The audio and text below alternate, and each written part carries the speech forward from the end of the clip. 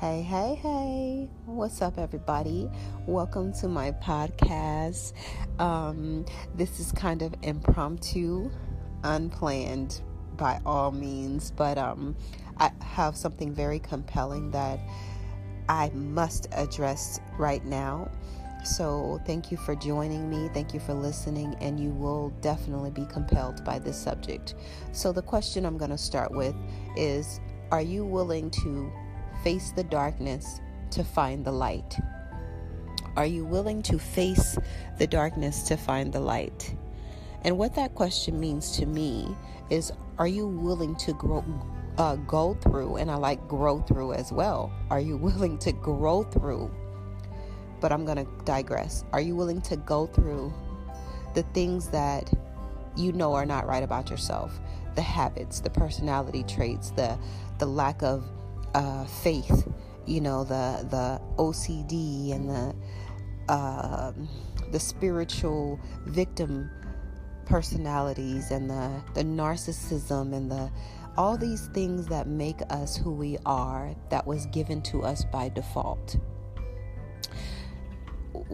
As we grew up, people instilled things in us. They shaped us, they taught us, they groomed us, but they also gave us some dysfunction, because no one's perfect, first of all, especially my parents, okay?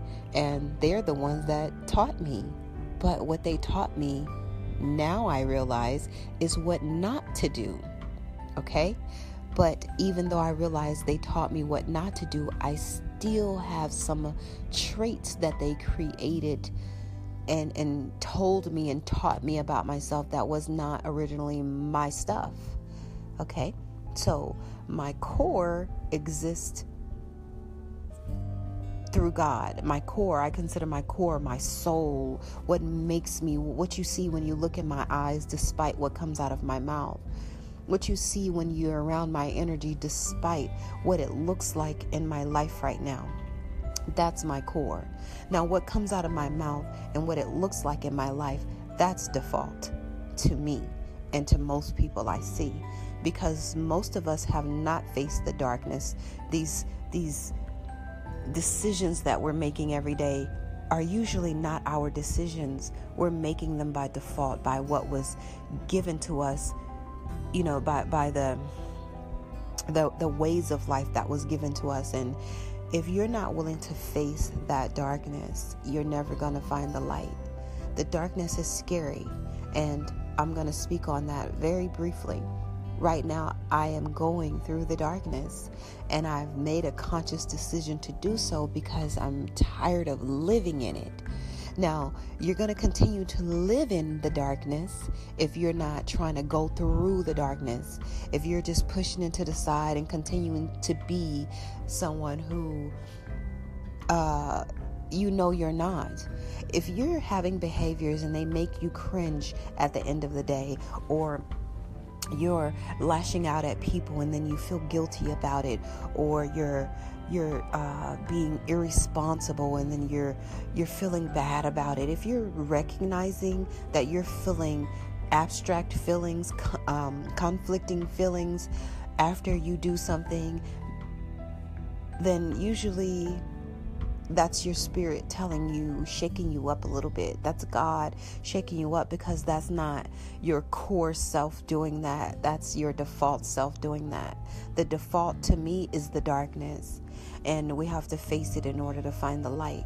And the light to me is freedom. It's joy. It's happiness. It's the ability to grow through any darkness that I face, the ability to grow through life and become my best self, and to live my best life, and to treat people well all the time. That's light to me.